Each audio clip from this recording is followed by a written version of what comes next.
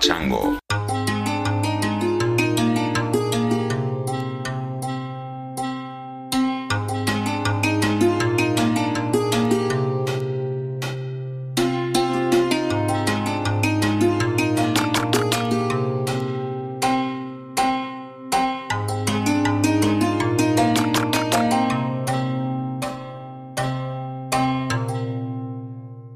Hey Chris, my name is Sam Wolstenholme and I am currently travelling Australia. I'm about to head off on a trip up to Cape York. Right now I'm sitting out the front of my good friend's house and just enjoying the sunrise, having a coffee, and I just want to send out there a big vibe of appreciation for everything you've done. I've been a long time listener and never felt like it was the right time to reach out, but I feel like the time's right now, and I feel like I've just discovered something incredible recently, which I've absorbed through you and I've absorbed through everything around me, which is that there's no time but the present moment, and the law of attraction is a real thing, and whatever you put out in the world is what comes exactly back, and our reality is manifested by our own thoughts and beliefs. And if you believe in something, it comes true, and the amount of power in the universe that we behold is beyond our imagination, and it all just comes down to what you're putting out is what's bouncing back at you. It's the law of attraction, and it's the law of physics. It's how energy moves. Every action has an equal and opposite reaction, and it's really simple when you believe it and you take it literally, and life has the potential to just be absolutely awesome if you let it, if you believe it can be. And we manifest what's in front of us by our beliefs, and it all just comes bouncing straight back at you in the present moment, and that's the only time that you can live. So yeah, now's the right time. I wanted to spread my love and peace and positivity back to you, and appreciate that what you've sent me has soaked in, and that I've learned from your wisdom and your podcast.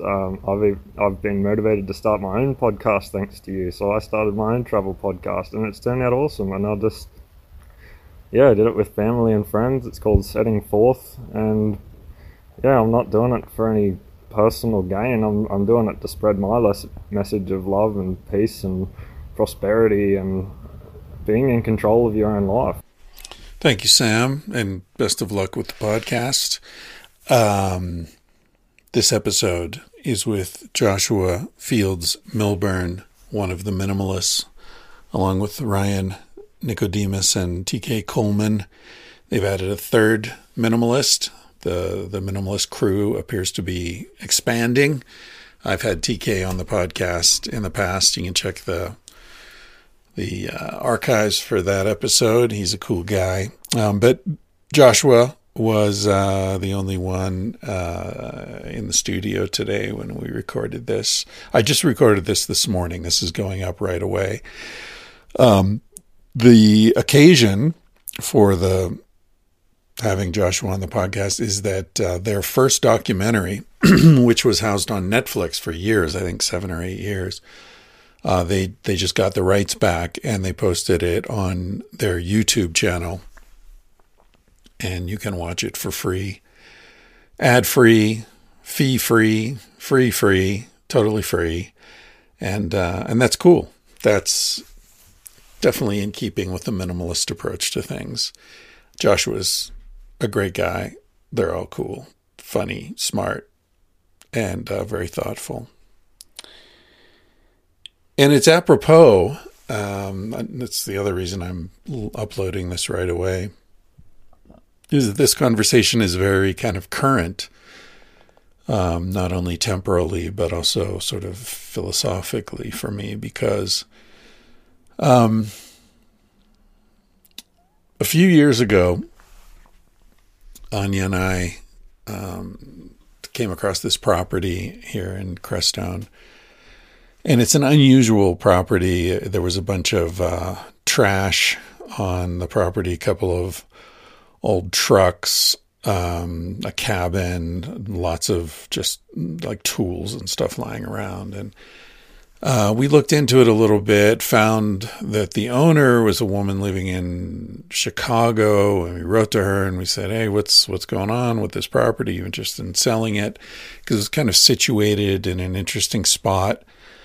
And anyway, she got back in touch with us, and it turns out she had inherited the property from her brother who lived there, and he had died a few years earlier. And she's a really nice lady, Rosemary, and we chatted with her off and on for a while, and she decided she didn't want to sell it at that time because I guess her son was thinking he might come down and live here, and so they wanted to keep it in the family. And okay, so anyway, a couple of years go by, and a couple of months ago, Rosemary reached out and said, hey, are you still interested in that property? Because I think I'm ready to sell it. My son's not going to go down there. That was, one of those things that didn't pan out. And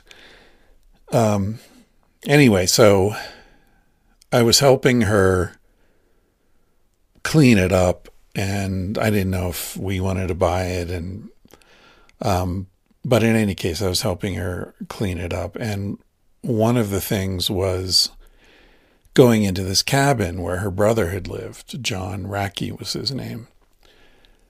And I guess what happened was John had a place in Boulder, and this was his kind of, bug out refuge. It's a cabin up on stilts, and it's off-grid, totally off-grid. He had some solar panels and big water tanks. I guess he trucked water in. And I don't know if he did some sort of rain, he caught the rain or what he did. But in any case, I went into the cabin, and for the last couple of weeks, I've been cleaning it out. And it's very strange to enter into this space that this guy had prepared,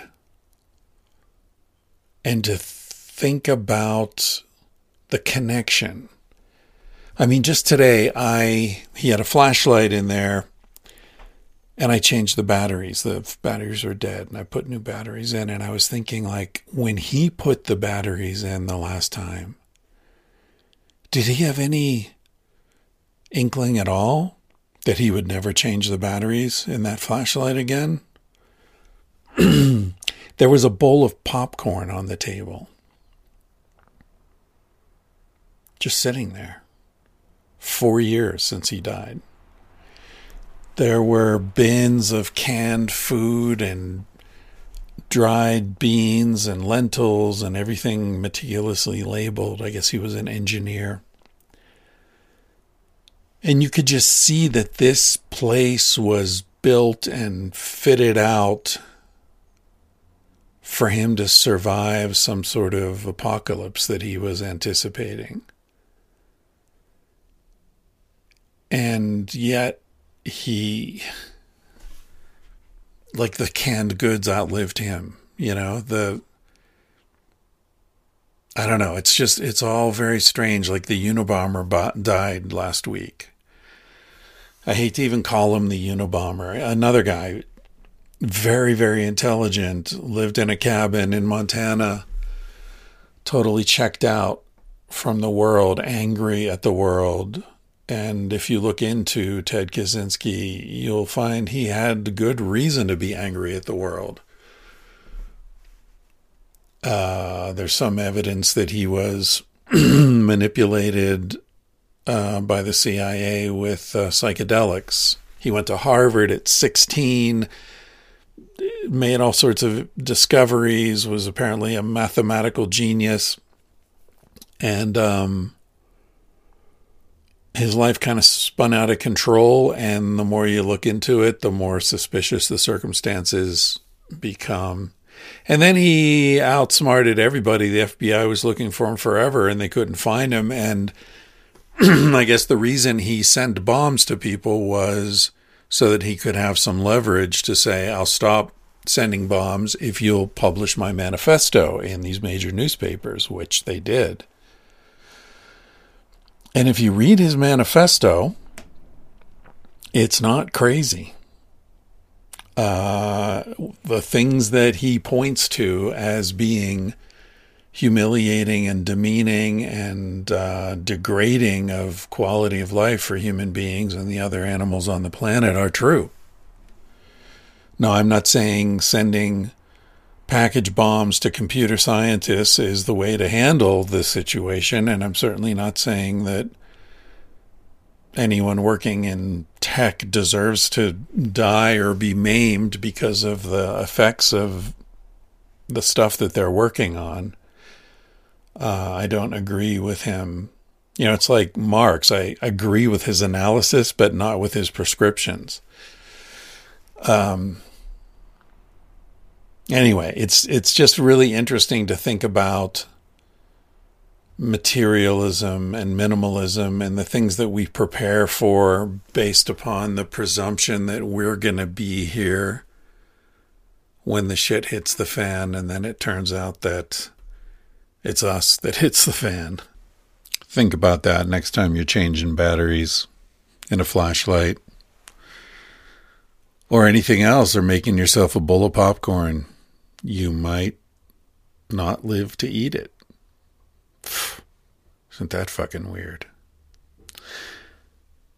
Without further ado, I'm going to turn this over to the conversation with Josh. Go check out their movie, It's called Minimalism, full documentary, the official Netflix documentary, available for free, commercial free on YouTube. Go to youtube.com/@theminimalists. Thank you for listening. Thank you for your minimalism and your maximalism and your medialism. And I will be back with you soon. I'm banking a lot of podcasts, so I'm going to release them a little more frequently than usual if I can get around to all the behind the scenes work, getting them out. Anyway, yeah. Thank you for listening, and I will be back with you shortly. Unless I hit the fan. All right. It's just a couple of us dudes in our black t-shirts hanging out, talking about minimalism. So is the black, I see you guys always wear black. You're like the fucking Johnny Cash of the 21st century. Johnny Cashes. Is that the plural of Johnny Cash? Or is it Johnny's Cash? Never sure about this. Attorneys General. Exactly. Attorneys General. That's exactly it.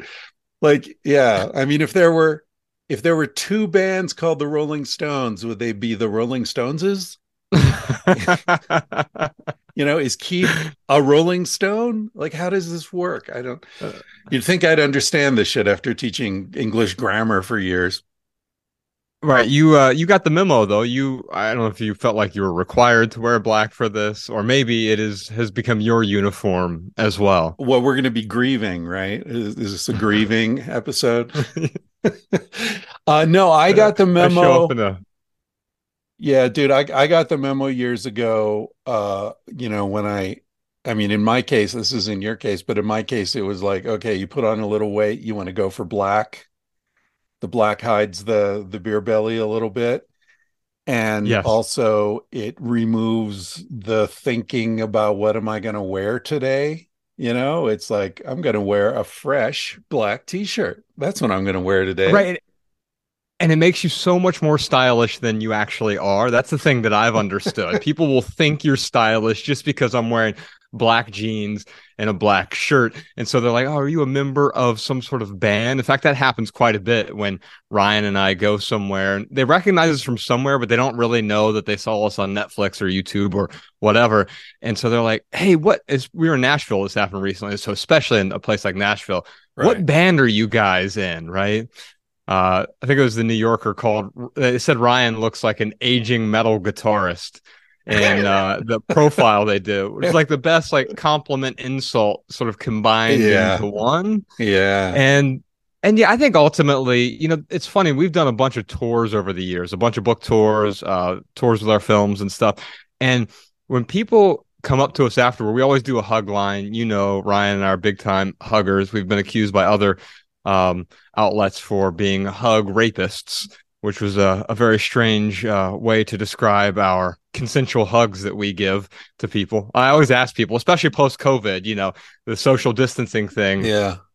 I always ask, hey, I'm a hugger. Are you a hugger too? Right.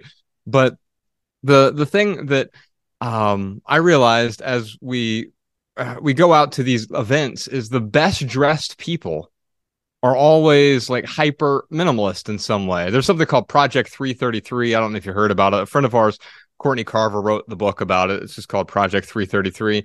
And she found that she was wearing very little of her clothing. Now, a lot of the clothes that we buy are sort of aspirational clothes, right? Like, oh, it looked really great on the mannequin. So, of course, that perfect mannequin who's wearing the clothing that I really like, it's going to look great on me too. And then it never works out that way. And so we all have that oversized orange sweatshirt with tassels in the back of the closet that we bought once upon a time. We wore it once, we didn't like it then, and then it just sits back there. And that happens over and over and over again. The average American throws away 88 pounds of clothing every year when most of it could be reused or recycled. And a lot of it just has to do with the marketing messages we're bombarded with. We used to have two seasons way back in the day. You dress for the warm or you dress for the cold. So I'd get my long sleeve black t-shirt out or whatever, or my black jacket on. But now, thanks to fast fashion, we have 52 cycles a year, 52 seasons, essentially. And a lot of these fast fashion companies like H&M and other places have been caught sort of shredding clothes so that it can't be reused or resold or whatever, because it's about that constant needing more. And what I've noticed is that people who participate in something like a minimalist wardrobe challenge, like Project 333, they show up to our events and they're always the most fashionable people. Well, why is that? Because all of their clothes are their favorite clothes. Something like Project 333, it's like, oh, you can use 33 items over the course of 3 months. And that includes everything: your shirts, your pants, your shoes, your accessories. Now, I think the number's fairly arbitrary. I don't think it matters if you have 100 things or 33 things or 10 things.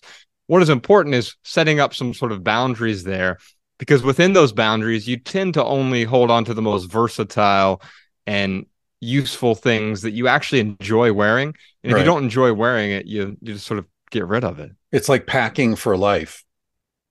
Yes. Yeah. You are rather nomadic a lot of the time. And you realize that sort of bringing everything with you, literally and metaphorically, weighs you down. And I think the same thing is true within our homes.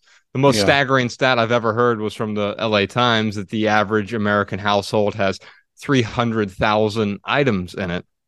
And I think that would be great if it was increasing our joy and happiness and we were reaching some sort of perpetual bliss point. As soon as you get 300,000 items, now you are satisfied and fulfilled and tranquil. But we all know that it ends up being the opposite of that. The things get in the way. And that's the weird paradox of sort of being a minimalist, is I actually get far more value from my material possessions now than when I was a closet hoarder. Closet hoarder. That's an interesting phrase. Yeah. Oh, I guess that, I've never used that, but that could be a double entendre, right? Yeah. Because I had a lot of clothes in my closet. Right. I was a well organized hoarder is often the way I describe it, right? Because I had an ordinal system of bins and boxes and alphabetized DVDs and CDs. And so like I'm kind of uptight and I found that being so rigid with all of my stuff and organized, organizing is just well-planned hoarding, really. When everyone's just organizing their stuff and folding everything correctly and having the correct bins from the Container Store. I mean, I think the Container Store is one of the biggest purveyors of something like hoarding. Now, it's easy for any of us to sort of, you can look at your TV and point at the people who are the stage 5 hoarders, right? You're like, oh yeah, there's feces on the floor and there's dead cats in the freezer. I could never live like that. No, but most of us are at least stage 1 or stage 2 hoarders. Yeah. When you look at the physician's desk reference of hoarding, which is on the OCD spectrum, stage 1 hoarder is a person with light clutter in 2 or more rooms. Well, okay, I think that describes most people. Ryan and I were stage 2 or stage 3 hoarders at our corporate zenith because we owned a lot of stuff that was just sort of getting in the way. And I was really good at hiding it. You would have come over to my house and said, wow, they're really organized. But it was just a lot of useless stuff. And I was spending all the money I had and a bunch of money I didn't have going into great amounts of debt to buy a bunch of things I didn't need. So money I didn't have, buying things I didn't need to impress people I didn't even like. Right. You see this chair back here, this green leather chair behind me? Indeed. Yeah, that was we just moved into this new house we were talking about before we started recording. And by the way, this house is 842 square feet. So it's about Minimalist. twice the size of the van, probably. But anyway, I was visiting LA and my mother said, "Do you want that chair? We're not really using it. It's been sitting around forever." And it's comfortable and it's leather and it's like a Swedish design. And I was like, yeah, I think I could put that chair to some good use. And she said, okay, great. And well, hold on a second. And she left for no more than 3 minutes. She comes back and she's got the receipt for the chair that was purchased in 1997. And she not only had it, she knew exactly where it was. That's my mother. Like, she is the most organized, but her sister, my Aunt Dorothy Ann, is unorganized hoarder. She's just got stuff. She's got a garage. The attic is full of stuff. You can't get a car in the garage. It's so full of stuff. And every weekend she goes to the flea market and she buys more stuff and more stuff and more stuff. It's incredible. And it's getting to the point where we're starting to talk about, like, you're leaving a hell of a mess for your kids to deal with when you die, like, Yeah, what are they that's going to right. do? And that's the thing, is we don't realize the burden that our stuff creates in other people's lives as well. Yes, after we pass, obviously, no one really wants to take care of your stuff. Yes, there might be a handful of sentimental items, like Right. literally a handful of sentimental items. But the vast majority of the things are going to be a burden for someone else. Our burdens today, the things we don't want to deal with today, end up becoming a burden for someone else in the future. But they're also a burden in other people's lives right now, especially if we are cohabitating with someone. And then, of course, yeah, you want to respect other people's possessions.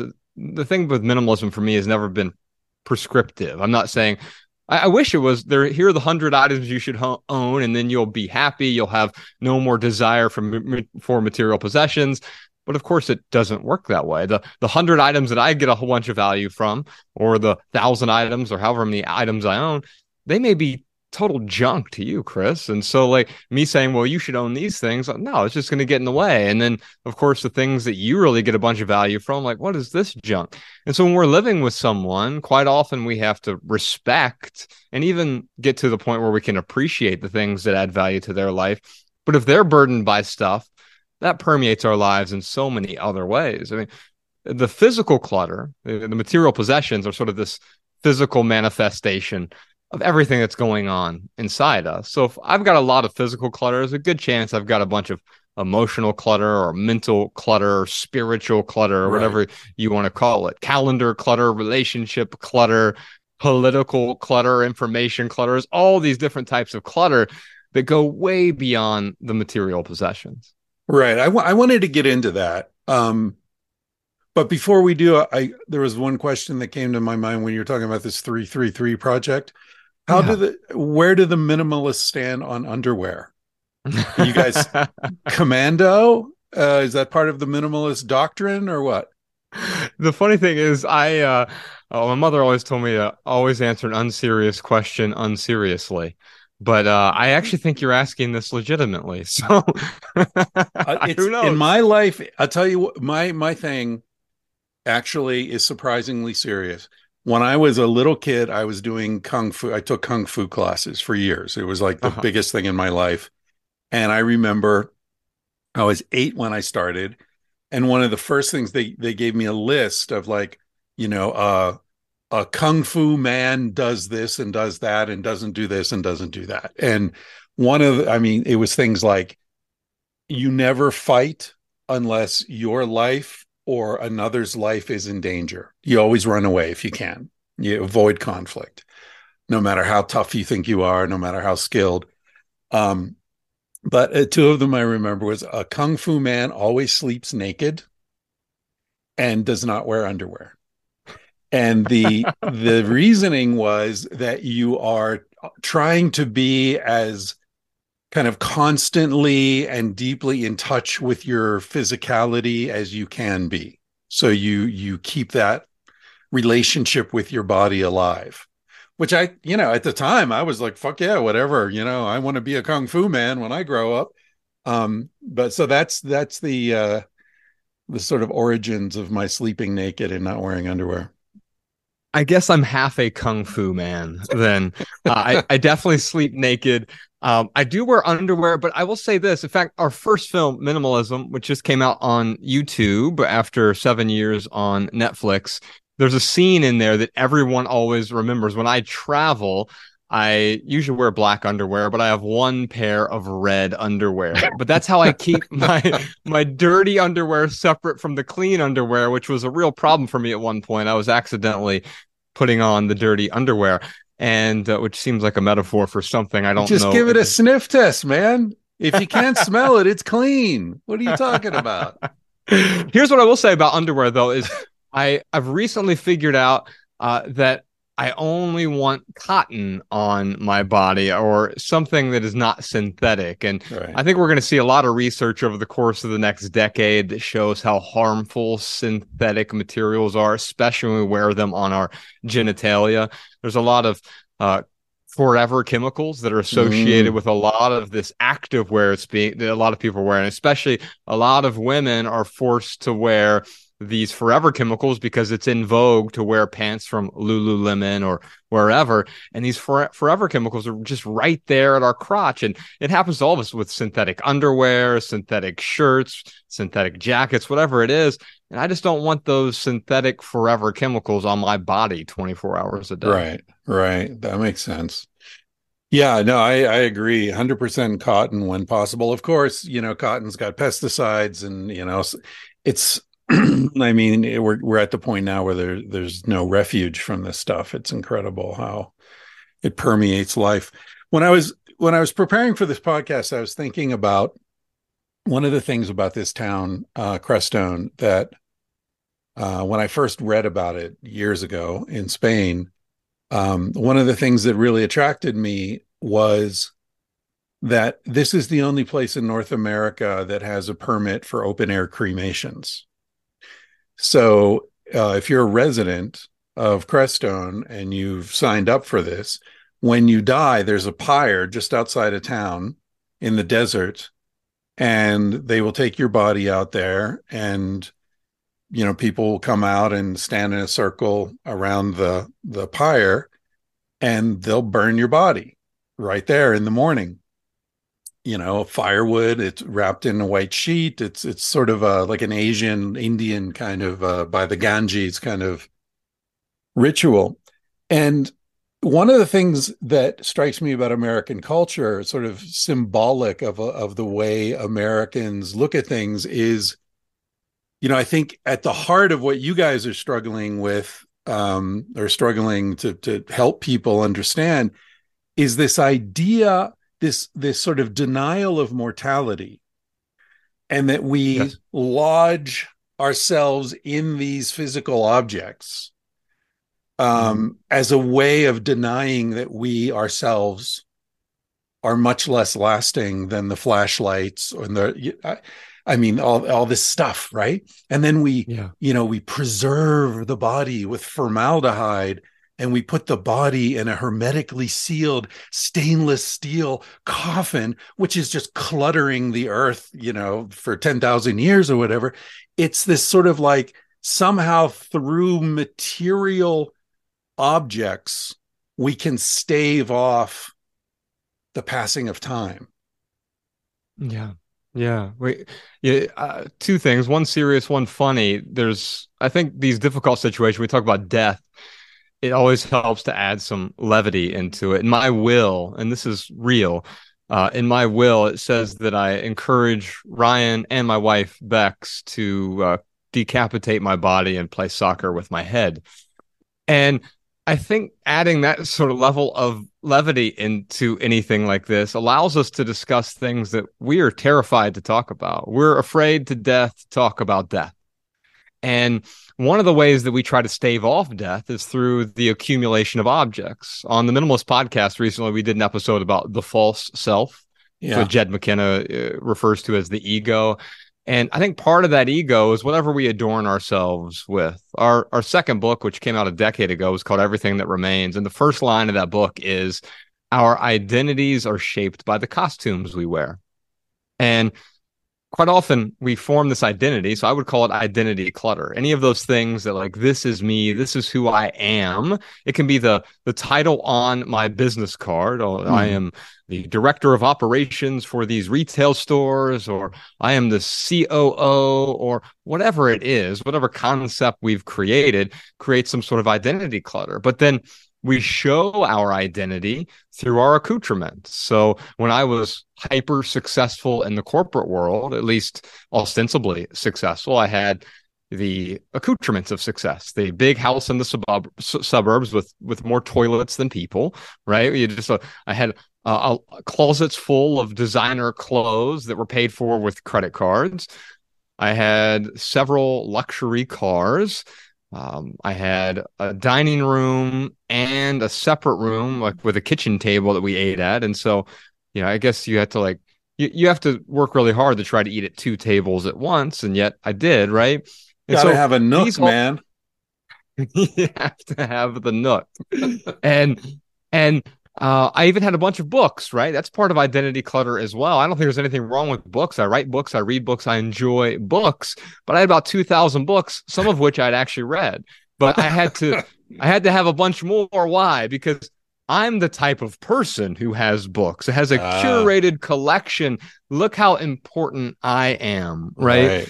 This says something about who I am as a human being. This type of espresso maker defines me as a man, or I need this kind of couch, or I need this type of suit or belt or wallet, whatever it is, this is who I am. And so we heap all of these things onto our persons and into our homes, and eventually becomes clutter because none of it actually does it for us. All the things that we buy to make us happy don't end up doing their job. They don't make us happy. In fact, the objects of our desire quickly become the objects of our discontent. And I'm not against desire at all, but I think understanding that there are at least two different types of desire, and sort of trying to break that down and understand that, like, part of desire is like, yes, there's that carnal, that need to get something, right? But when your happiness or contentment is predicated on the acquisition of something, that's when it often makes us miserable. There's another kind of desire where it's like, yeah, I can pursue it. And if I get it, if I have sex, or if I get the car, or whatever it is, great. If I don't get it, life's going to be okay as well. Yeah. Yeah, for sure. I have a complicated relationship with desire. I don't know if you've heard me talking about it recently. On the podcast. Bit. Yeah, I was at a New Year's Eve party, and there was a Buddhist monk there, and we started talking about desire, and here I am, like, arguing with this Buddhist monk about desire.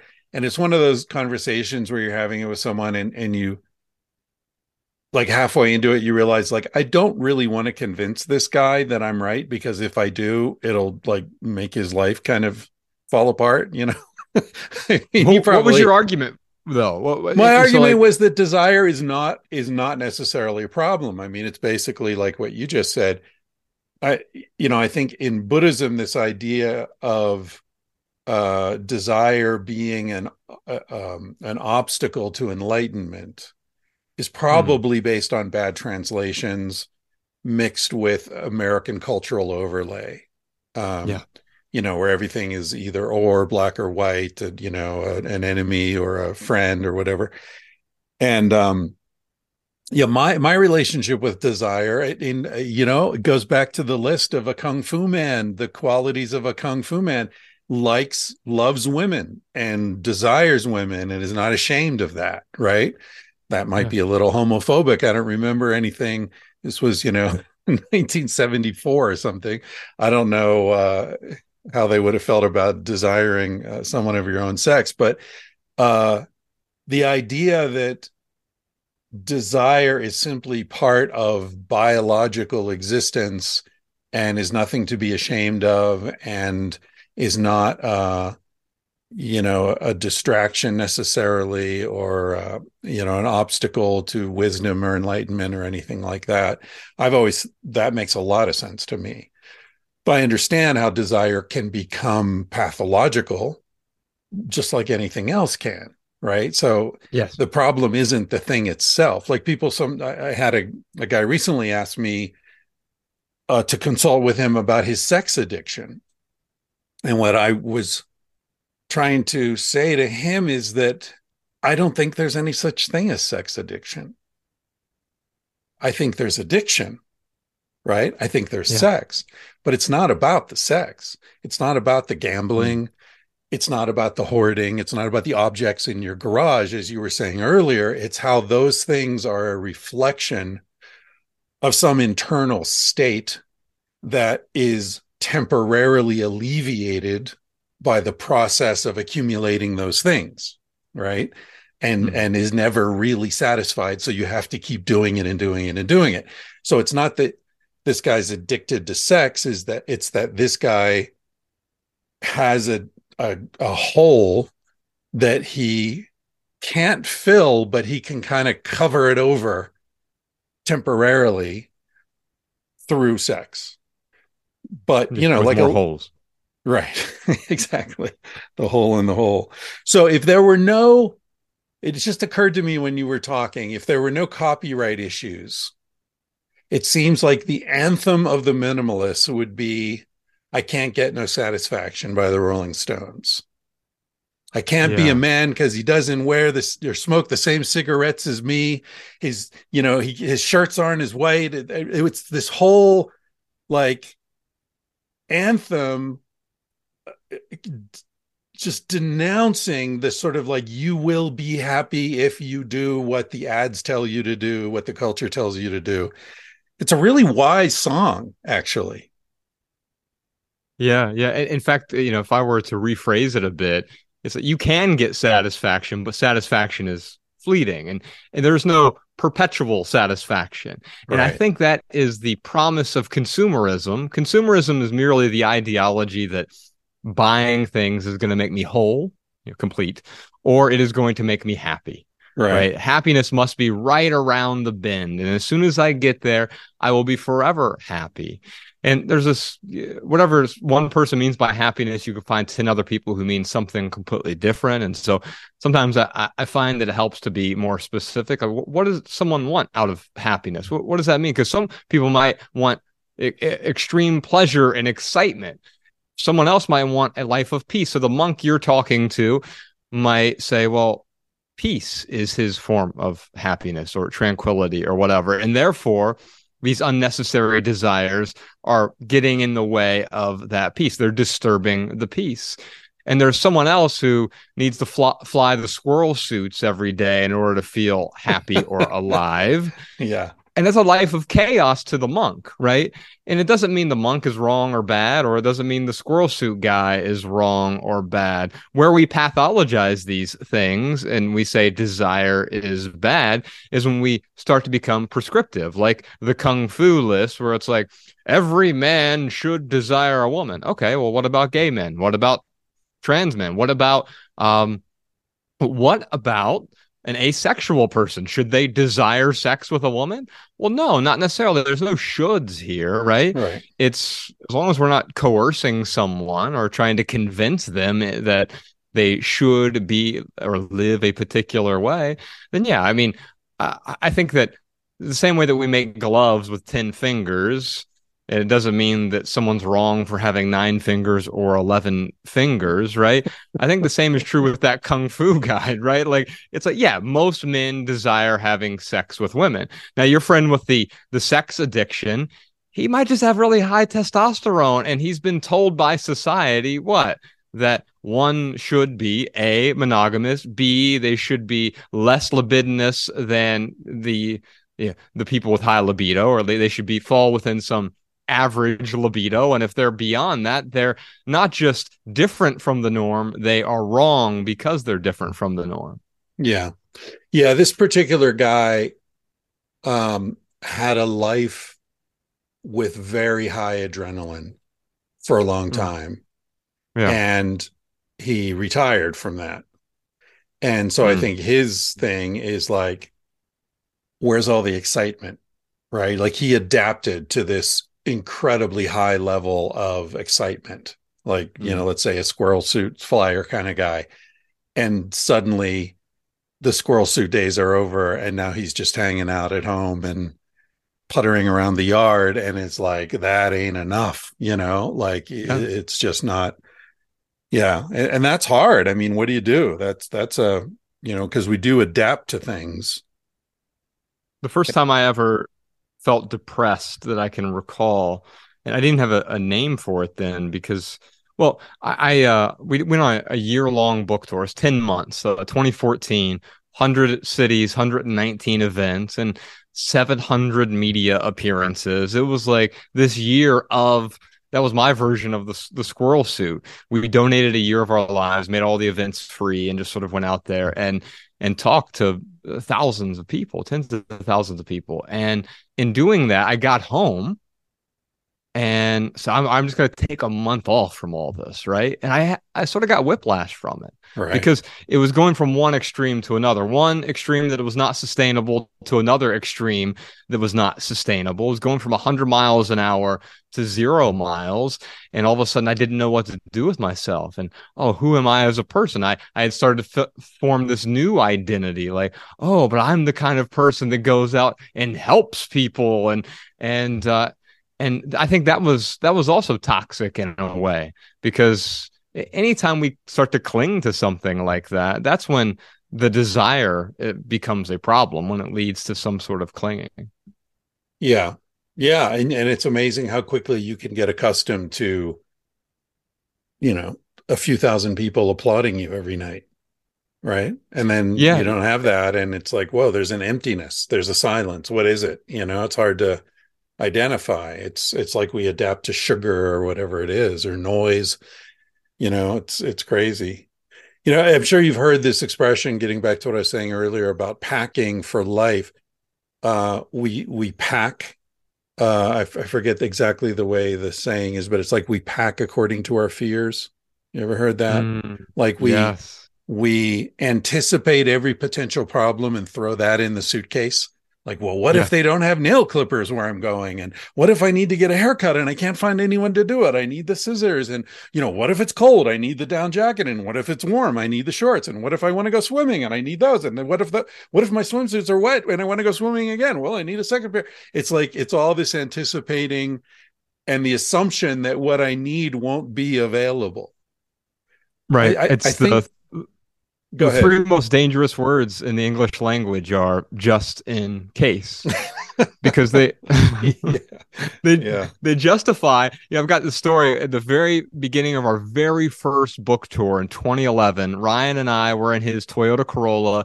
We drive down to Florida. We're the minimalists now, right? We're these simple living guys. And we get down to St. Petersburg, Florida for our first ever tour stop. 8 people showed up, which was awesome. And when we opened our trunk, we had 5 cities we were going to for this little leg of the tour. We opened the trunk and Ryan looks over at me. He goes, "We're total fucking hypocrites," because we had packed a bunch of items just in case. Oh, you know what? We're going to be in Florida, so I might as well bring some swim trunks. But what happens if they get wet? I'll pack an extra pair just in case. And then we start to justify piling on everything. And so we had a suitcase, we had 2 duffel bags, I had a garment bag, and there was a suit in my garment bag. I don't know if there's like an impromptu funeral or something I plan on attending, but I brought it. A funeral. Right. I brought it just in case. I don't even know just in case of what. Right. And I think as soon as we start talking these things out, just in case, well, what's the worst thing that could happen? And what we realized is, we came up with something we call the 20-20 rule, and I've used it for over a decade now, and it has helped me get rid of so many just in case items. Basically, the 2020 rule goes like this: anything that I own that I'm holding on to just in case, I can let go of it because I can replace it for less than $20 in less than 20 minutes from wherever I am. Now, that rule has worked it's worked 100% of the time for me and for Ryan. And at first it sounds like an incredible rule of privilege. Like, oh my God, I don't want to go out spending $20 every day to replace my just in case items. Together, Ryan and I have had to use it 5 times in the last decade. So I've spent about $100, but it's given me the permission to not pack a bunch of excess bullshit that I don't need when I'm traveling.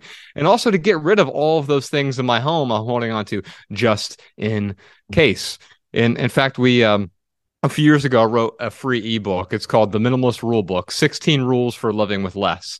And they're not really rules. They're just boundaries that are really elastic. You can adjust them to your life, and it's available to download for free at theminimalists.com. But one of those rules in there is the just in case rule. And I juxtapose that with the just for when rule. There are certain things that, like, yes, I buy just for when I'm going to need them. Like usually consumables, like I have toilet paper. I don't buy my toilet paper one square at a time, or my toothpaste one nurdle at a time, which is Nurdle? the marketing word. Yeah, that's it? the marketing word for the little bit of toothpaste you put on the end of your toothbrush. No shit. Wow.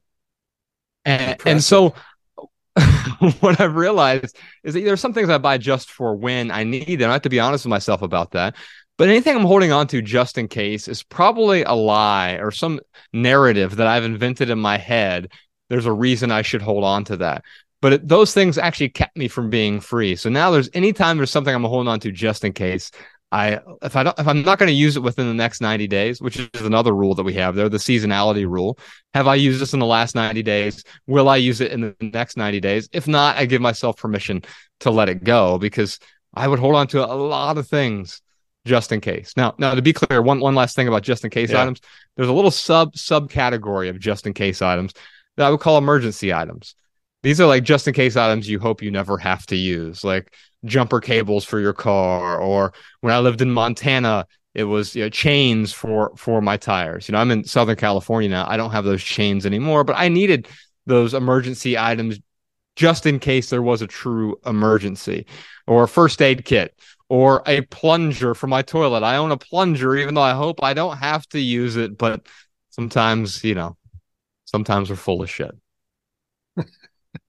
When you're talking about just in case and how it can be based on a narrative that's completely unrealistic, the image that popped into my head was me having a condom in my wallet when I was 13. It was like, dude, you're not gonna need. You broke up on me a little bit, Chris. I was saying that the image that, can you hear me now?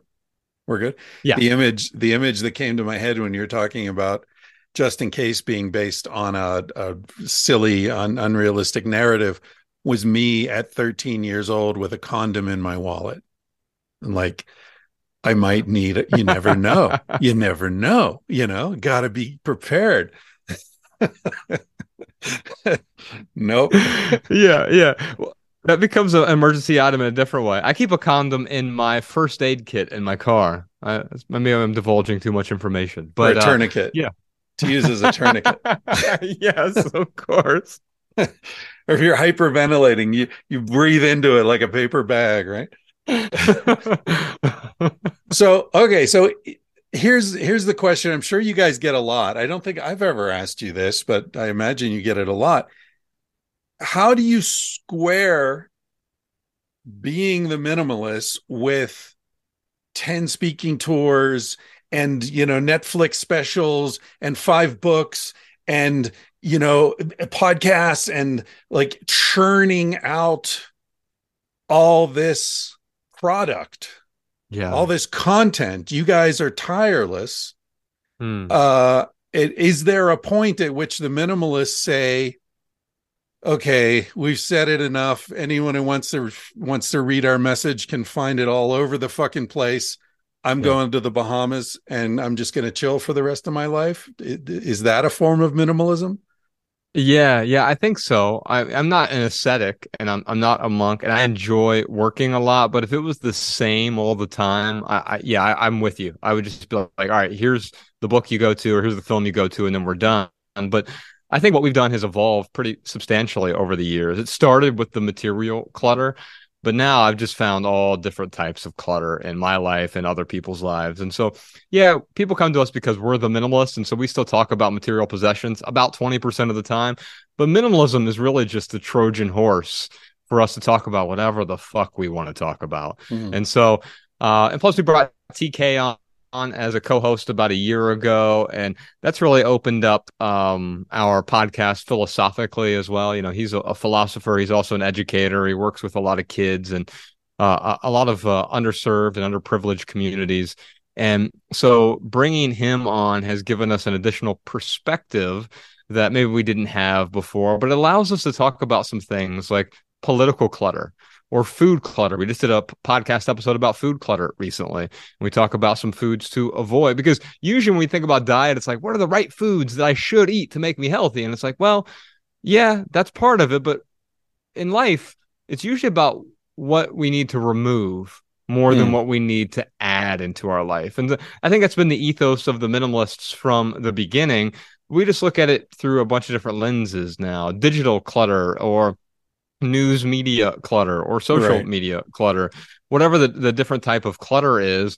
And so we're exploring all of these other areas that the one rule that I have is that it needs to be fascinating to me because even if other people find it fascinating, but if I'm not that interested in it, I can tell that the creativity will suffer. But the one secret that I have is I don't really do much. I know it looks like that from the outside because you can go look in the rear view and there's a lot of sort of quote unquote accomplishments. But I only tend to do one big project at a time, and then everything else serves that in some way. And so it looks like a lot is being produced, but I'm actually not very productive or even that efficient. Like I just enjoy doing the things that I do. I write every day, and maybe that's the one thing that but most of that doesn't ever see the light of day. And then occasionally something will be seen. As we've gotten more quote unquote successful, I actually don't think success exists, and I'm sure we could talk about that.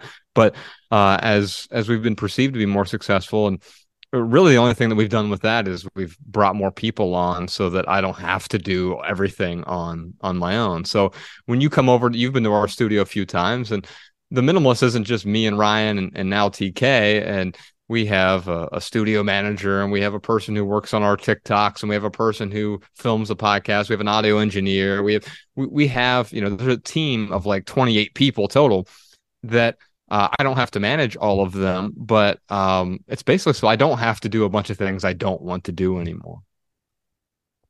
Right. I guess hiring people is one way to do that. The other way to do that, which is the path I've taken, is to hire nobody and just keep the operation really low level, right? Like Yeah. I don't have anyone who does anything. I don't have TikTok. I don't have any of that. I do it all myself.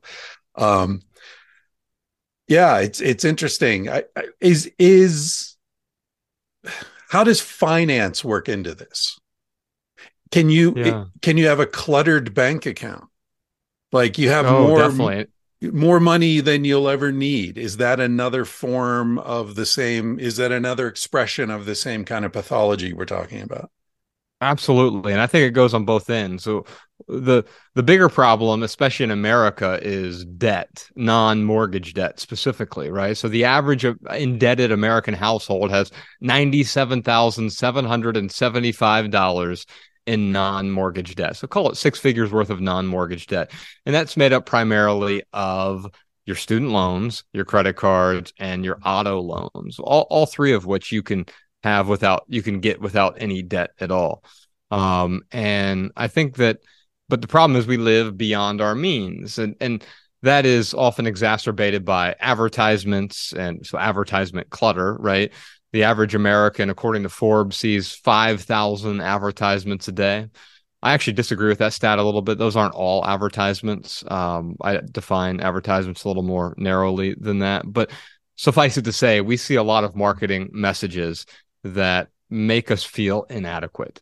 And so what do? We borrow from our future selves with money we don't have today, punishing our future self to buy something right now. Now, the other side of that, which you mentioned, is the hoarding of resources, whether that is square footage or it is excess money. Yeah, that can become a problem as well. If I'm not, what am I making the money for, right? Well, before it was, am I making money to just buy things? Okay, nothing wrong with things. It's one of the biggest misconceptions. I'm not against stuff. I'm not against material possessions. And I'm certainly not against money either. I'm not allergic to money. If anyone wants to send me anything, money via Venmo, I'm totally for it. But I don't, the metaphor I like to use is money is a passenger in the car. And I think we do ourselves a disservice when we pretend money isn't important at all. In the society we live in, money is an important part, but it doesn't get to drive the car. And for the longest time for me, money was the primary driver for doing what I did. I grew up really poor, and I think that's part of it. We were really unhappy when I was growing up, and I thought the reason we were so unhappy is we didn't have any money. And so when I turned 18, I went out and I climbed the corporate ladder, and I made really good money, especially for living in Dayton, Ohio in the late 90s and throughout the oddies. I made a couple $100,000 a year, but I had tremendous amounts of debt. I was spending more money than I made, and I didn't know why I was doing it. And I think ultimately it comes down to what is enough. And we never stop to ask that question, whether it has to do with material possessions, has to do with the clothing that we own, has to do with the number of cars, or the amount of money in our bank account. What is enough money? And because we don't know what enough is, we always assume more is going to be the thing that makes us complete or makes us happy, or of course, allows us to be more generous, right? That was the lie I always told myself. If I just made more money, then I could be more generous. I remember when I left the corporate world in 2011, I went from making $200,000 a year. I made $23,000 in 2011. So I took about a 90% pay cut. But I was more generous that year with my money than I had been the previous decade combined. Yeah. And it's not because I didn't want to be generous before. It's because I made a decision. If you can't be generous when you have identified what enough money is right now, you're not going to be generous in some non-existent hypothetical future. And so the question with money is not whether it's good or bad or evil or whatever, is what is enough and what am I going to do with it? And so the question is, enough for what? What do I want to do with that money? Yeah. Yeah, I think money falls into the class of things that start out at low levels necessary, and then move. There's a very small sort of transition where there's the sweet spot, and then more is toxic. Yeah. Fame, money, power, food, oxygen, Yeah. I mean, maybe alcohol. The research is mixed on that one. Sure. But there's so many things that a little bit you really need. It's really good for you, but it's a medicine at a low level and it becomes a poison at a higher level. There are so many things like that. Yeah, it's interesting. Do you think you guys, I mean, you mentioned being recognized on the street and all that. I've always, I feel like I reached a sort of very low intensity level of recognizability, and I don't even want to call it fame because it's not really fame, but people recognize me from seeing me on Rogan's podcast or my TED Talk or this or that, and it felt to me, and now I live in this tiny town in the middle of nowhere, so I it's all fading away, I think. But while it was happening, it felt like I was in that sweet spot. Like it was just right, because everybody who said hi to me was friendly, right? Nobody was like, oh, that's that asshole I saw on Rogan. It's like, oh, that's that guy who said, I read his book, and it's always a friendly, happy kind of thing. Do you feel you guys are in that? I imagine you're in a pretty sweet spot there. There's this great Jonathan Franzen line from his book Freedom. There's a character in there who has become famous. He's a musician. His name's Richard Katz, and he says he gets recognized all the time. He said fame is the one thing that he hates but would not want to live without. And I think that's a toxic level of fame, right? Where you become ubiquitously famous. I remember Right. once I was in a sauna with Justin Bieber accidentally. Like we didn't plan this together. And you could just tell like, oh, this is the most famous man on the planet, most likely, That's right? funny. And he was good at hiding because you could realize that like he could get mobbed at any moment Yeah. by fans and a lot of people who would say really unkind things to him. Now, I think the difference is with what we do or with what you do, you are famous for the right things. And I often talk about your second book, Civilized to Death, which is there are like 6 nonfiction books I wish I would have written, and that's definitely one of them. I mean, you could have called it the case for minimalism, and also how we sort of struggle for the between modernity, because none of us are trying to be the Hadza. There's no one who's like really going to go live with the Hadza for the rest of their lives. There might be one or two people who become hermits and sort of a recluse who lives in Alaska by themselves or something like that. But the vast majority of society realizes that there is much to recommend about our technological advances, even though they have tremendous costs. And I think that's the problem when we pretend they don't have any cost whatsoever. And I think the same thing can be said for fame. Yeah, Ryan and I get recognized a lot because we've had a couple films on Netflix, and the podcast is pretty popular. We actually started the podcast to promote our first film. Then before it was on YouTube and before it was on Netflix, we did a theatrical release with it.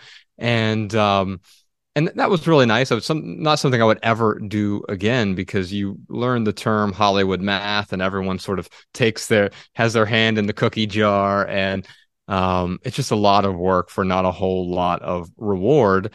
But before it went on Netflix, we had a much lower level of being recognized. We get recognized occasionally, and we were doing tours back then and stuff. But as soon as it hit Netflix, I noticed the whole dynamic of our audience change. Before it was like parents dragging their kids to our live events, and then it started being kids dragging their parents and their grandparents to these events, saying, hey, I don't want to be burdened by your stuff, or you're living with so many things and I have to live in your household and it's making all of us miserable. And so I noticed that there was this different level there. And it's something that I signed up for accidentally. I didn't know all of the sort of side effects. I never at the beginning desired to be famous, but I will share one thing with you. I think it got kind of toxic at the very beginning for me, because I know that word's overused, but I mean it in a sense that as soon as it showed up, I found myself wanting more of it, more validation, more affirmation. And it was a sickness in a way. And it took about a year or 2 years to really let go of that. The desire for more adulation or more fame or whatever it might be actually got in the way of producing the things that I enjoyed producing, because then you start chasing it. And I think when the Buddhists talk about desire, what they're really talking about is a chase. Yeah. And that chase for more, because it's never enough. Right. Yeah. Fame is a lot like cocaine in my experience. I think it's a very temporary patch on despair. And in my experience, the people who are the most ready to kind of, get addicted to cocaine are people who have a lot of despair, a lot of sadness, a lot of, whatever it was, there's a great song. I love the genre of songs by very famous musicians pissing on the idea of fame. There's one by George Michael called Star People. You should definitely check it out. That would be another great, like, if you guys ever do, I don't know if you do like minimalist playlists or something, but actually we do. We Star yeah, People absolutely. has to be on it. Star People counting their money till their eyes turn green. And the refrain is, maybe your mama didn't love you enough, girl. Maybe your daddy didn't raise you right, boy, or something like that. And it's all like, calculated, what does he say? Adding up or calculating the cost of your desire to be seen. Ooh. Yeah. Yes. And the fascinating thing about that is who better to talk about it than a famous person? Because Right. it's easy for the average person on the street to either say fame would be great or fame would be awful, but they don't have that sort of perspective. They see the 2D version of a 3D issue, right? Because fame has much to recommend it, right? People buying your coffee at a coffee shop or whatever, like, or just using that fame to then, one thing that Ryan and I have done with any bit of notoriety that we've built up is over the last decade or so, we've done a whole lot of philanthropic projects. We've built 2 orphanages. We funded a high school for a year. We built an elementary school in Laos, and we helped the victims of Hurricane Harvey and the Orlando Pulse nightclub shooting. And so we've been able to do that, not because Ryan and I have a bunch of money. We don't. We're not millionaires, but I found out what is enough for me. I could very easily be a millionaire at this point, but we don't do any advertisements on our podcast, on our YouTube channels, 100% advertisement free. I've decided what is enough for me. So what we do is we lean on our audience. Right. We're from Dayton, Ohio, which had, until recently, the second largest food desert in the nation. The west side of Dayton, which is where roughly 40% of Dayton lives, didn't have a single grocery store in it. Not one grocery store. And so what we did is we built a grocery co-op there. We helped build one with the help of our audience, and literally through $1 donations. We were like, hey, buy a brick for us, metaphorically. Give us $1 and you are buying a brick for this co-op, and having hundreds of thousands of people donate money to build a grocery store in a food desert. It doesn't just provide food, but provides food education, because it's easy to have food. Every liquor store has food like products, Twinkies and Snickers bars or whatever, but actual healthy meats and vegetables and fruits that nourish people was something that they weren't even used to there, because for the better part of a generation, it had been a food desert. People were getting their food from either Church's Chicken or from the local 7-Eleven equivalent. And so, that's been one great thing about fame. But the other side of fame is just like, depends what kind of person you are. What is your constitution? And for me, I know that probably growing up, I felt like I didn't get enough validation. And so when I started getting the validation, it became the point of doing what I was doing. Right. And that was the dark side of it for me. And it took a while to really let go of that. It's in our first film, Minimalism, Jim Carrey has a line in there. And he said that, I wish everyone could become rich and famous so they see that it's not the point of life. Right. And at first people were like, yeah, it's easy for him to say. It's like, well, who better to say it? Right. Because when I grew up really poor, and my mom never made more than $18,000 a year, and usually we were on food stamps and government assistance, I couldn't come to you and say, being rich and famous is not the point of life. I didn't have that perspective. Yeah. But Jim Carrey has that perspective. He saw that it wasn't the point. Yeah. Yeah. It's a conundrum, right? Because it's almost like people who are in a position to know are somehow seen as invalidated by being in the position to know, That's right. It's like, oh, it's easy for you to say, Mr. Famous Movie Star. It's like, wait, you're not. It's as if like anyone who'd ever been to China has no right to comment on China. It's like, wait a minute, that's the person who's been there. Of course, they're the ones who know. It's crazy. Yeah, have other podcasts and other writers that sort of align with you guys. I wonder if you were talking about finances earlier. Have you ever followed Mr. Money Mustache? Oh yeah. In fact, I think we might have met him once early on at like one of Chris Guillebeau's events. But yeah, I find his extreme frugality is almost it's simultaneously really fascinating and compelling, but I could see how it turns some people off as well, right? because for me, minimalism was never about being so hyper frugal. That was almost a byproduct of simplifying my life. I realized that when I own 95% fewer things than I used to own, I also purchase 95% fewer things than Mm, I used to purchase.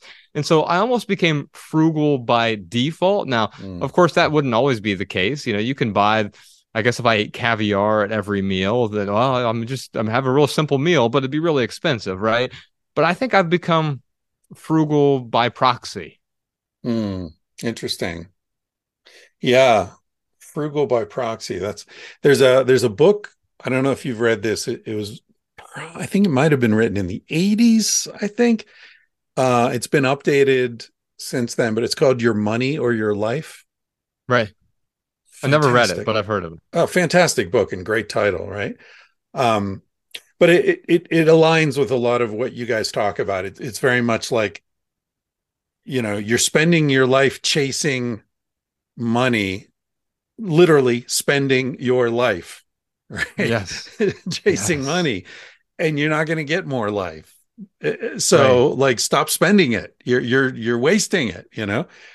Yeah, Um, there's no refund for misspent time. You can yeah, misspend your money and find a way to get back that resource, but the most precious resource is our time, but really our attention is mm, even more precious than our time because I mm, could spend time with you. Like we could be on this Zoom together, or you could be here in the studio with us, and I could be there with you temporally, but I may not be giving you my attention. And so I'm just right. wasting the truly most precious resource. And so whatever I'm giving my attention to is truly the priority. It's maddening that word priority didn't have a plural until the 20th century. Now we talk about our priorities, right? But priority literally means the first thing. So if I tell you, Chris, I've got Wow. 16 priorities, I'm I didn't saying I know have that. 16 the first things. Wow, It that's doesn't even make interesting. sense. Yeah, it's Yeah. literally nonsensical. Well, and it's especially relevant given the fact that we now live in the attention economy, right? Where all Mm-hmm. these apps and all this technology, it isn't even going for our money anymore. I mean, secondarily it is, but first, primarily, it wants our attention. It wants the eyeballs. It wants the clicks. It wants the likes, right? Because then that leads to money and targeted ads and all this kind of shit. But yeah, it's really interesting. You were talking about different forms of clutter earlier, and I was thinking about concern clutter, Mm-hmm. and I mean, and I don't mean to denigrate the fact that people have great reason to be concerned. I was thinking yesterday, I was sort of making a mental list of um, all the things that are predicted to collapse within the next 10 years. The fisheries of the world's oceans, the Amazon as the world's lungs, right? Um, American democracy seems to be teetering on the edge. They're just it seems like everything is about to collapse. And I think for young people coming up right now, it must be so fucking hard. It's like, you know, I'm walking into this party at the stage where everybody's already puked all over the place and the ashtrays are full and the beer bottles are knocked over, and all I can do is maybe clean up some of it or keep the house from burning down, but I sure as fuck am not going to have a good time at this party you guys have been having. I mean, I can understand the rage and the despair and the concern, so I certainly don't want to minimize that, but I do feel like people are overwhelmed by being concerned, and it kind of it's like the guy who chases five rabbits catches none, right? Like, Mm. as Yeah. you're saying, we need a priority, one focus. And even the way young people's minds are being sort of shaped by technology now, it's almost impossible to focus on anything, right? Like That's right. they're looking at you, but they're looking at their phone and they're thinking about where they have to go next. And it's like, wow, it's really hard. Like that flashlight is very diffuse and you Yeah. can't really see anything clearly. There's sort of this consumerism in a way. Yeah. And I don't know if we could turn it into a portmanteau or something, but like the there is this simultaneously, it's as though we care way too much and don't care at all, which is a Right. strange paradox, right? Right. Because if you care about everything, do you actually care? It's just like with our material possessions, to use an analogy, if everything is precious to you, nothing is precious to you. Mm. And I would say the same thing is true with our concerns. Now, of course, we are concerned about our material possessions, but we're also so concerned about these things that, well, quite often it's faux concern. It's mimetic concern. I'm going to look at my Mhm. Twitter feed, or I'm going to look at Instagram to see what everyone else is outraged about. And therefore, in order to be a right or correct person, I need to hop up on that pedestal with them. I call it off the rack self-righteousness, because Yeah. it's looking at what should I be outraged about. I'm Right. going to try that on. The problem is you can tell when it's affected versus when it's genuine. Generally, you can. Because if it's an affected thing, you'll see the same talking points over and over and over. And eventually, someone might actually become concerned about that particular concern. But is it actually your concern, or did someone else tell you to be concerned about it? Yeah. I was just reading an article, I think it was in the Atlantic, about this Bud Light rebellion. Like Yeah.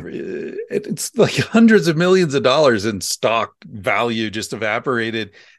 And it seems like it was a grassroots kind of uprising, but it was all orchestrated by Mm. some far right religious groups Mm-hmm. that, paid to have these videos made and posted on TikTok of people shooting cases of Bud Light and, all this stuff what's it called? Grassroots, AstroTurf, right? So it Mm-hmm. looks like it's grassroots, but it's all artificial. The whole thing was Yes. fucking ginned up by Yeah. political groups. Mm-hmm. It's amazing. And even if it wasn't, is that really what I want to be concerned about? Let's say it really was a grassroots uprising. And this is why I say simultaneously, no one cares, because you don't really care about it, because a week from now, there'll be something else to be outraged Right. about. And Now, it's if you shitty have a beer. right, like, why do I care whether or not, I mean, it's poison anyway. Like, why do Yeah, I care what kind of exactly. poison what brand of poison you subscribe to? I don't give a shit. You Yeah. can do whatever you want. And I think the biggest problem with we call it cancel culture, which is the worst misnomer, because it's not really cancel culture, it's advertiser culture. And we are self-censoring ourselves in the worst ways now. Not only, before we knew, thanks to George Carlin, there were 7 words you couldn't say on national TV, right? You couldn't say fuck, shit, cock, piss, motherfucker, cocksucker, and tits. Yeah, exactly. Those are the 7 words you can't say. You and I both memorized those at a young age. But now I don't even know what I can and can't say because of the self-censoring, because I don't want to get demonetized from YouTube or whatever. Nonsense. YouTube doesn't owe you advertisements. And people are always complaining about, I got demonetized, I got stricken or whatever. It's like, YouTube gives you a platform that you can upload 4K video for free. Do you know how much it would cost you to have your own server? Like 6 figures a year. If you have a lot of traffic, 7 figures a year, and YouTube gives it to you for free. And now you also expect them to give you advertisers. Well, they aren't required to give you anything. But at the same time, if you force yourself to play by some ever-changing rules, this is what happens. Instead of saying porn now on YouTube, people start saying corn. Do you know about this? No. You can't say Because porn? you can't say porn because whoever, Johnson and Johnson, is afraid of putting their advertisements on a video that talks about pornography, right? And I get it. If I was the marketing director in charge of that campaign, I also wouldn't want my videos for Tide Pods being on a video that's talking about Pornhub. And so they get around it by saying Cornhub, or they instead of saying sex or spelling out sex, because everything has the subtitles now, they'll say SEGS, SEGGS. And these are all just creative ways to sort of manipulate the algorithm so that people can encourage advertisers to put marketing messages on their videos. I don't know about you, but when I grew up, it's weird because advertising is kind of cool now for Gen Z and Gen Alpha, I guess they're calling it. But for me, when I saw like Radiohead or any rock star, movie star being part of an advertisement was not just detrimental to their career, they saw it as gross. They Why the sold hell would out. I want to be a part of that? Yeah. Yeah. And now selling out, if you don't sell out, is the way to sell out. Like, Right. and so it's really weird to me because I think the biggest political problems that we have and the biggest problems with self-esteem and needless desire, one might say, has to do with the advertising landscape that we have set up. And we've monetized everything. We've monetized attention and made everyone the product so we can sell a bunch of other products and services to them. We want to aggregate their eyeballs onto our channel, not to inform or educate or inspire or entertain, but it is to simply sell them, yeah, synthetic underwear. Oh, nice callback. Nice callback. Hey, you can prick your finger, but don't finger your prick, okay? You remember that? That's from the same Carlin bit, the 7 words you can't say on Yes. television. And like tits shouldn't even be on the list. Tits, it's friendly. Tater tits.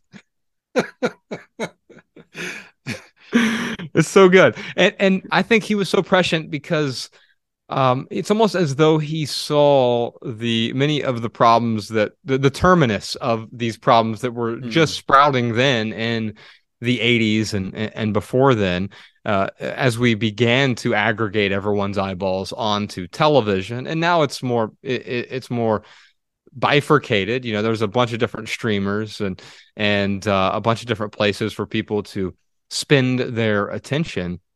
And when you add it all up, we're very busy, but we're not really getting much of anything done. In fact, for me, busy is the dirtiest 4-letter word in our language, right? And yet we treat it as a badge of honor. It's like the status Yeah, symbol. that's It's funny. like, yeah, we wear busyness like we would wear like a logo on a handbag or on the emblem Or a on a luxury gold car. or a gold chain, yeah, we Yes. wear it as an emblem of our importance. Like, oh, I'm just so busy, man. I'm because everyone needs me. I'm so important. Like, what? Yes. Just say it. Just go ahead and say it.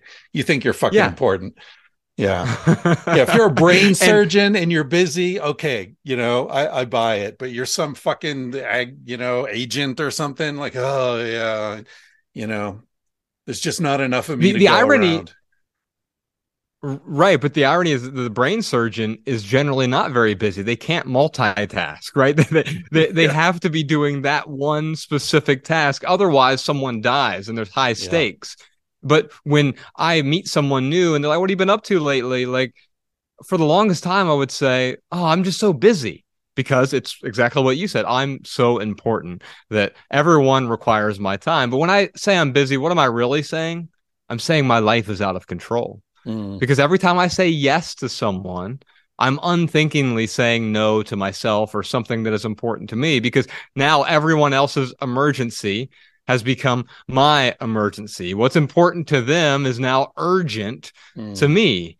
And so we fill our life with all of this busyness just through these micro yeses. It's easy to say yes to something, and in a vacuum, that yes could be a hell yes. But in the grand scheme of things, when you sort of zoom out, when I say yes, yes, yes, yes to everyone else, I'm accidentally saying no to myself because there are only 168 hours in a week. And it feels like we're attempting to fill every single one of them with more, whether it's more podcasts or more obligations, more housework, more lawn care, more text messages, more emails, more direct messages, more conferences. And yes, yes, yes, yes. And then we leave the things that are important to us to someday, right? Yeah, that I'll mm. get to those things someday as soon as I have more time. But of course, how am I going to have more time if I'm always busy all day, every day? I'm so busy. And it was Henry David Thoreau, and I'm paraphrasing here. He said, "You might be busy, but what are you busy about? It's not enough to be busy. What are you busy about. And that really changed my life. When I said earlier, I don't do a whole lot. Like you and I are having this conversation right now. This is my only priority right now. I'm not checking my text messages. I'm not going through my emails or whatever it might be.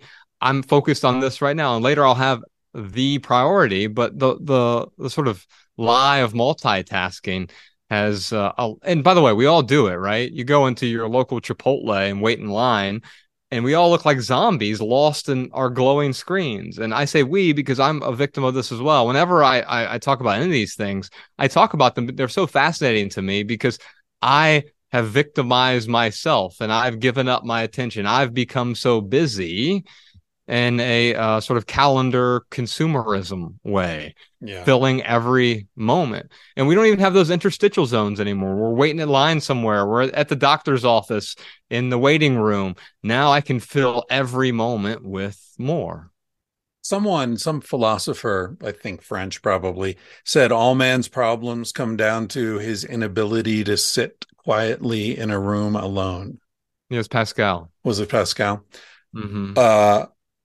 Yeah, and it makes me wonder, like, and I don't mean to sound like, get off my lawn kind of old man, but I wonder about people who are being raised with phones because they are never alone. You're never alone when you have a phone, right? You're Yeah. always connected to your friends and the world and the news and the this and that. And, I'm probably 20 years older than you.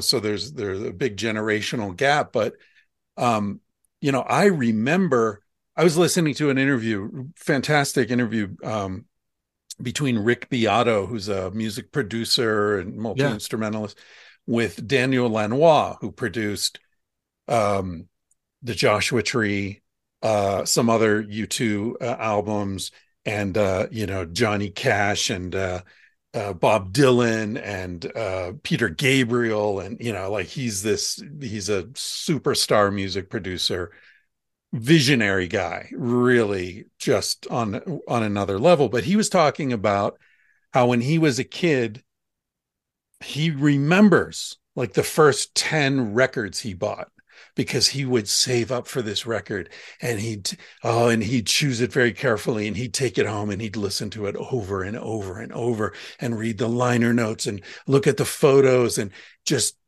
savor it and like suck all the flavor and just study it. And he said, now, I listen to a song and there are another 30,000 songs in my hand that I can listen to. And, he said, I think because availability was more limited, we paid more attention, right?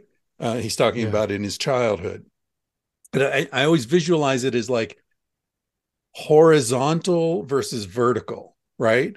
Like it's easy to, there's a line, it's easy to love 50 women a little. It's hard to love one woman a lot, or you can apply this to all sorts of things in life. And I wonder if it feels like the world, at least culturally, is stretching ever more horizontally and getting thinner and thinner vertically. And what you guys are talking about, and a lot of what I talk about, is trying to counteract that and get more vertical. Yeah. And it's a balancing act, right? Because we also don't want to have no choice at all, right? Sure. Because having the pocket full of 30 million songs or whatever it is preferable to having zero access to any music, obviously. Is it though? I mean, think about medieval times when someone would play the lute and someone else's. I don't like lute music particularly, but I would rather sit by a fire on the beach with someone who's a mediocre guitarist. I have more of a musical experience with that than I do, listening to fucking Spotify and, some curated playlist that some algorithm has created for me. I don't mean to sound elitist. I'm just saying there's more spirit to it, Yeah, and I think obviously we can't put the toothpaste back in the tube at this point. No more nurdles going back in the tube. But But so we have to learn how to live with it. And how can we create, and this isn't like a prescriptive thing. I don't have an answer for you. This is a genuine question. How do we create that experience in a way? I mean, I could tell you how I do it. I don't know that it works for anyone else, but every Friday I just go onto Apple Music, which is my preferred streaming platform, and I will look at the new releases of albums. And I do it manually, so I don't let any playlist do it for me. And then I tend to pick three or fewer albums that week, and then some of them stick for the rest of the year and for multiple years. Others just sort of go by the wayside if I don't enjoy them. But that's the only way that I found that curation works well for me when it comes to new music. The other thing that I do is I do outsource that curation in another way. I will use Pandora regularly, and there's only three stations that I listen to regularly. But one's a Zen Garden station, so it's sort of just background music. There's probably some loots involved in that to some extent, but I allow that to sort of just be the background music. Another station that I listen to is Sigaros. Are you familiar with the band Sigaros? Mm-mm. Oh, you'd absolutely love them. They're Icelandic. They're like spiritually, they're like the Icelandic version of Radiohead. Oh, Sigur Rós. Okay. Yeah, I didn't know that's how Yes, it was pronounced, but I recognize it's two words, right? right. It Right. is. Yeah. Okay. Yeah. Yeah. And so they have and they sing in their own language. They call it Hopelandic. And so it's the closest I've ever been to like to a truly religious spiritual epiphany. Hmm. Was I was at a concert of theirs in Cincinnati in 2012, and everyone's singing the words, but they're words that don't exist. They're not concepts like our words are. When I say, well, this is a glass or this is a microphone, it's a concept. They're singing words in Hopelandic, and everyone's singing along, but it doesn't mean anything, but it feels like it means everything. Mm. And and to me that's the beauty of music, when music allows us to, when it transcends language or intellect, and it puts us somewhere in a way that I think no other art form can really do. Yesterday I was talking with a guy from Taylor Guitars, and they're going to send me a guitar, uh, beautiful, fucking beautiful guitar, and I'm going to learn to play guitar. And this is like Nice. part of my, try to keep my brain from sort of what's the calcifying, Yes. like learn something new. Um, and Yeah, I was thinking when you were talking there, I was thinking a couple of things. One is that's going to start, and I'm beyond ambition, obviously, right? Like I have no illusions I'll ever be a good guitarist or anything, but I'm excited to be bad at it.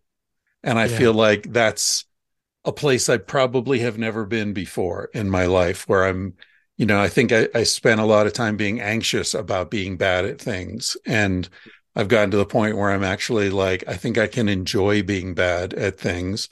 Yeah. And um, again, I was reminded of that conversation with Daniel Lanois, because, here's this guy, this, just colossally famous, respected musician. He also does beautiful, his own original music. But anyway, he said, people come to me and they're like incredibly talented. And they say, well, should I go to Juilliard, or should I just like, take my band on the road, or should I play, for Sting, or, what should I do? Like, and he's like, I don't give a shit about any of that.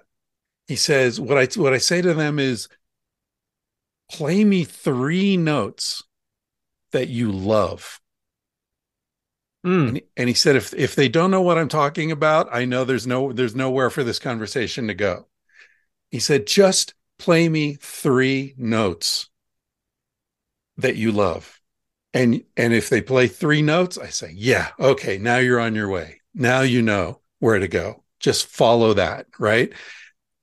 And I mean, that I find that inspiring, because shit, man, if all I need to do is play three notes, that I love, even I think I can do that. You know? Yeah. Well, what you're talking about is the difference between kindergarten and grad school. Like you can go write another book now, and that's like grad school. There is ambition involved, but there's no kindergartner who's worried about graduating kindergarten, right?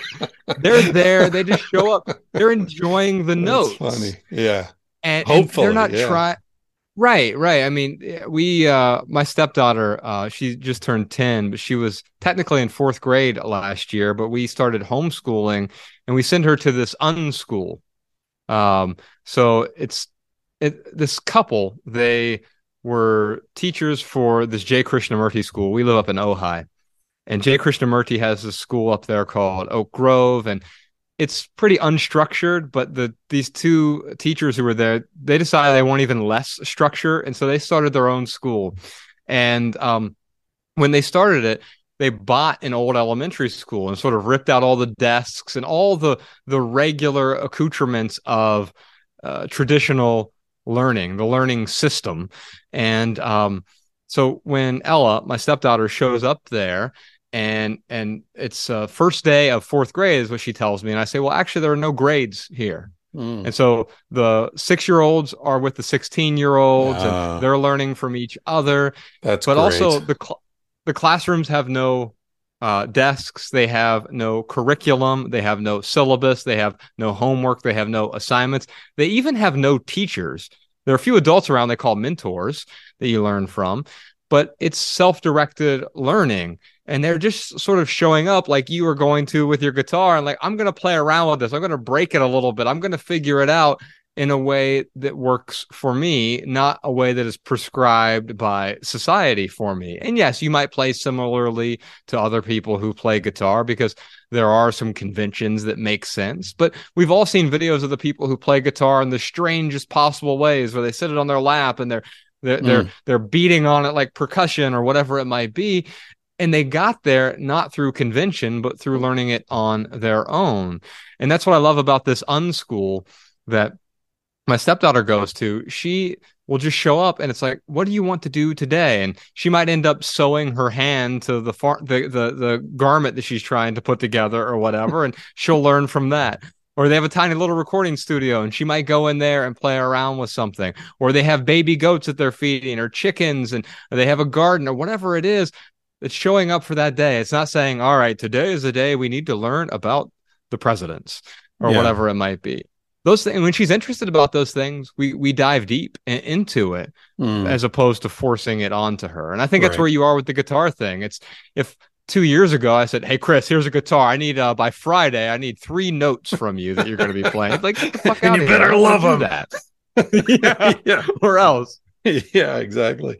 Well, it's funny that you mentioned that. I just this morning I tweeted a link to an article by a guy named Peter Gray.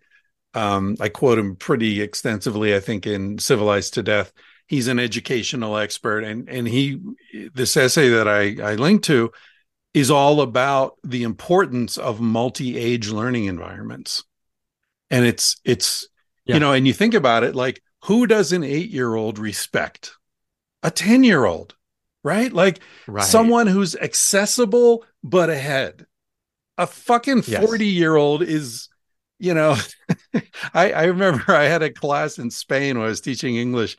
I had a class of I think they were 8-year-olds. They were, funny little, like, half animal, half human, I think, around that age.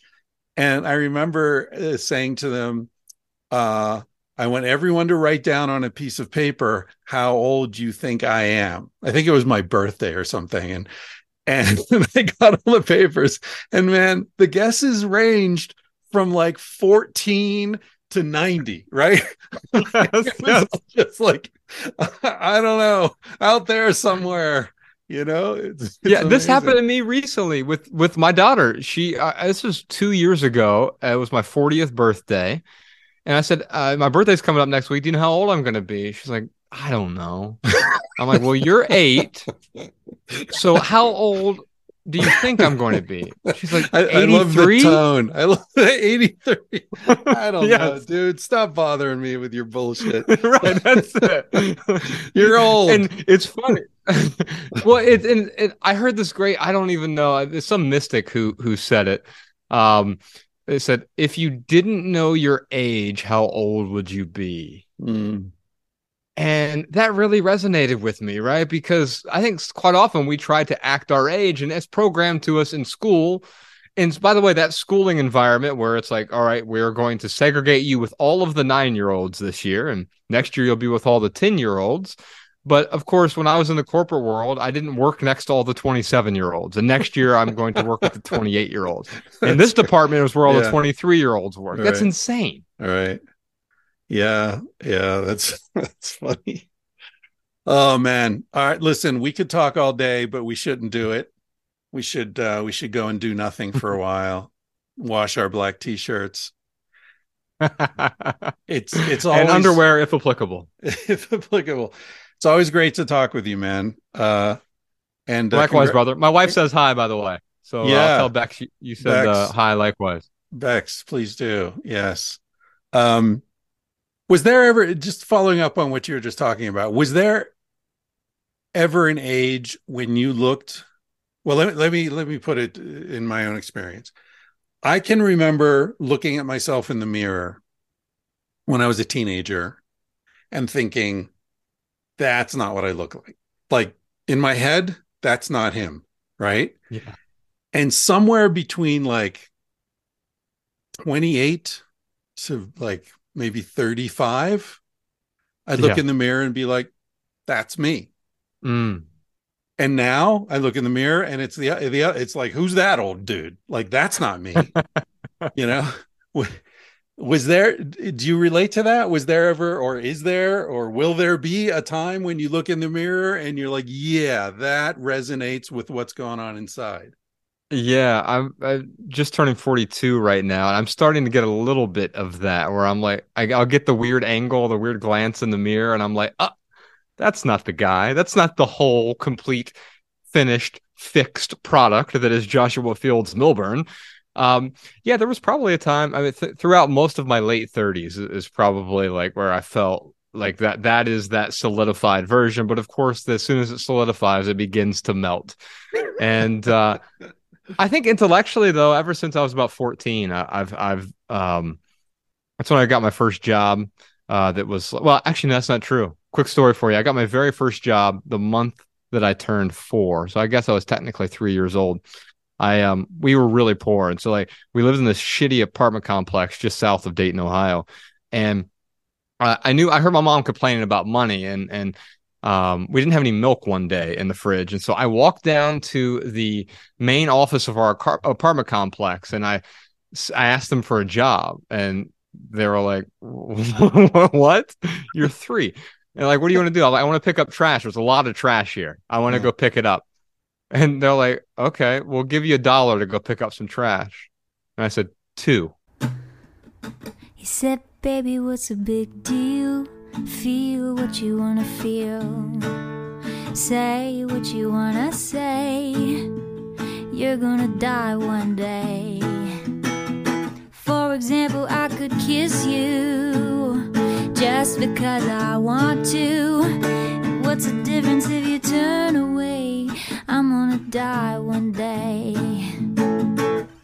Why do you waste your time thinking about your reputation? Trying to meet an expectation, wondering what they're gonna say. When everyone you've ever known is headed for a headstone. I don't wanna give the end away, but we're gonna die one day. Your body is an animal, doesn't ask for much. A little music and a soft touch. Why don't you let it out to play? Your heart is in a bird cage, singing in your chest. You wanna shut it up but give it a rest. You're gonna die one day. Why do we waste our time thinking about a station, running from a confrontation, wondering what we ought to say. When everyone we've ever known is headed for a headstone, I don't want to give the end away, but we're gonna die one day. We're gonna die one day. We're gonna die one day. So baby, what's a big deal? If you wanna be free, say what you wanna feel. Spend the night with me. I'm gonna take you up in my arms, and if we must go down, we'll go singing to the smoke alarms. We'll dance into the ground.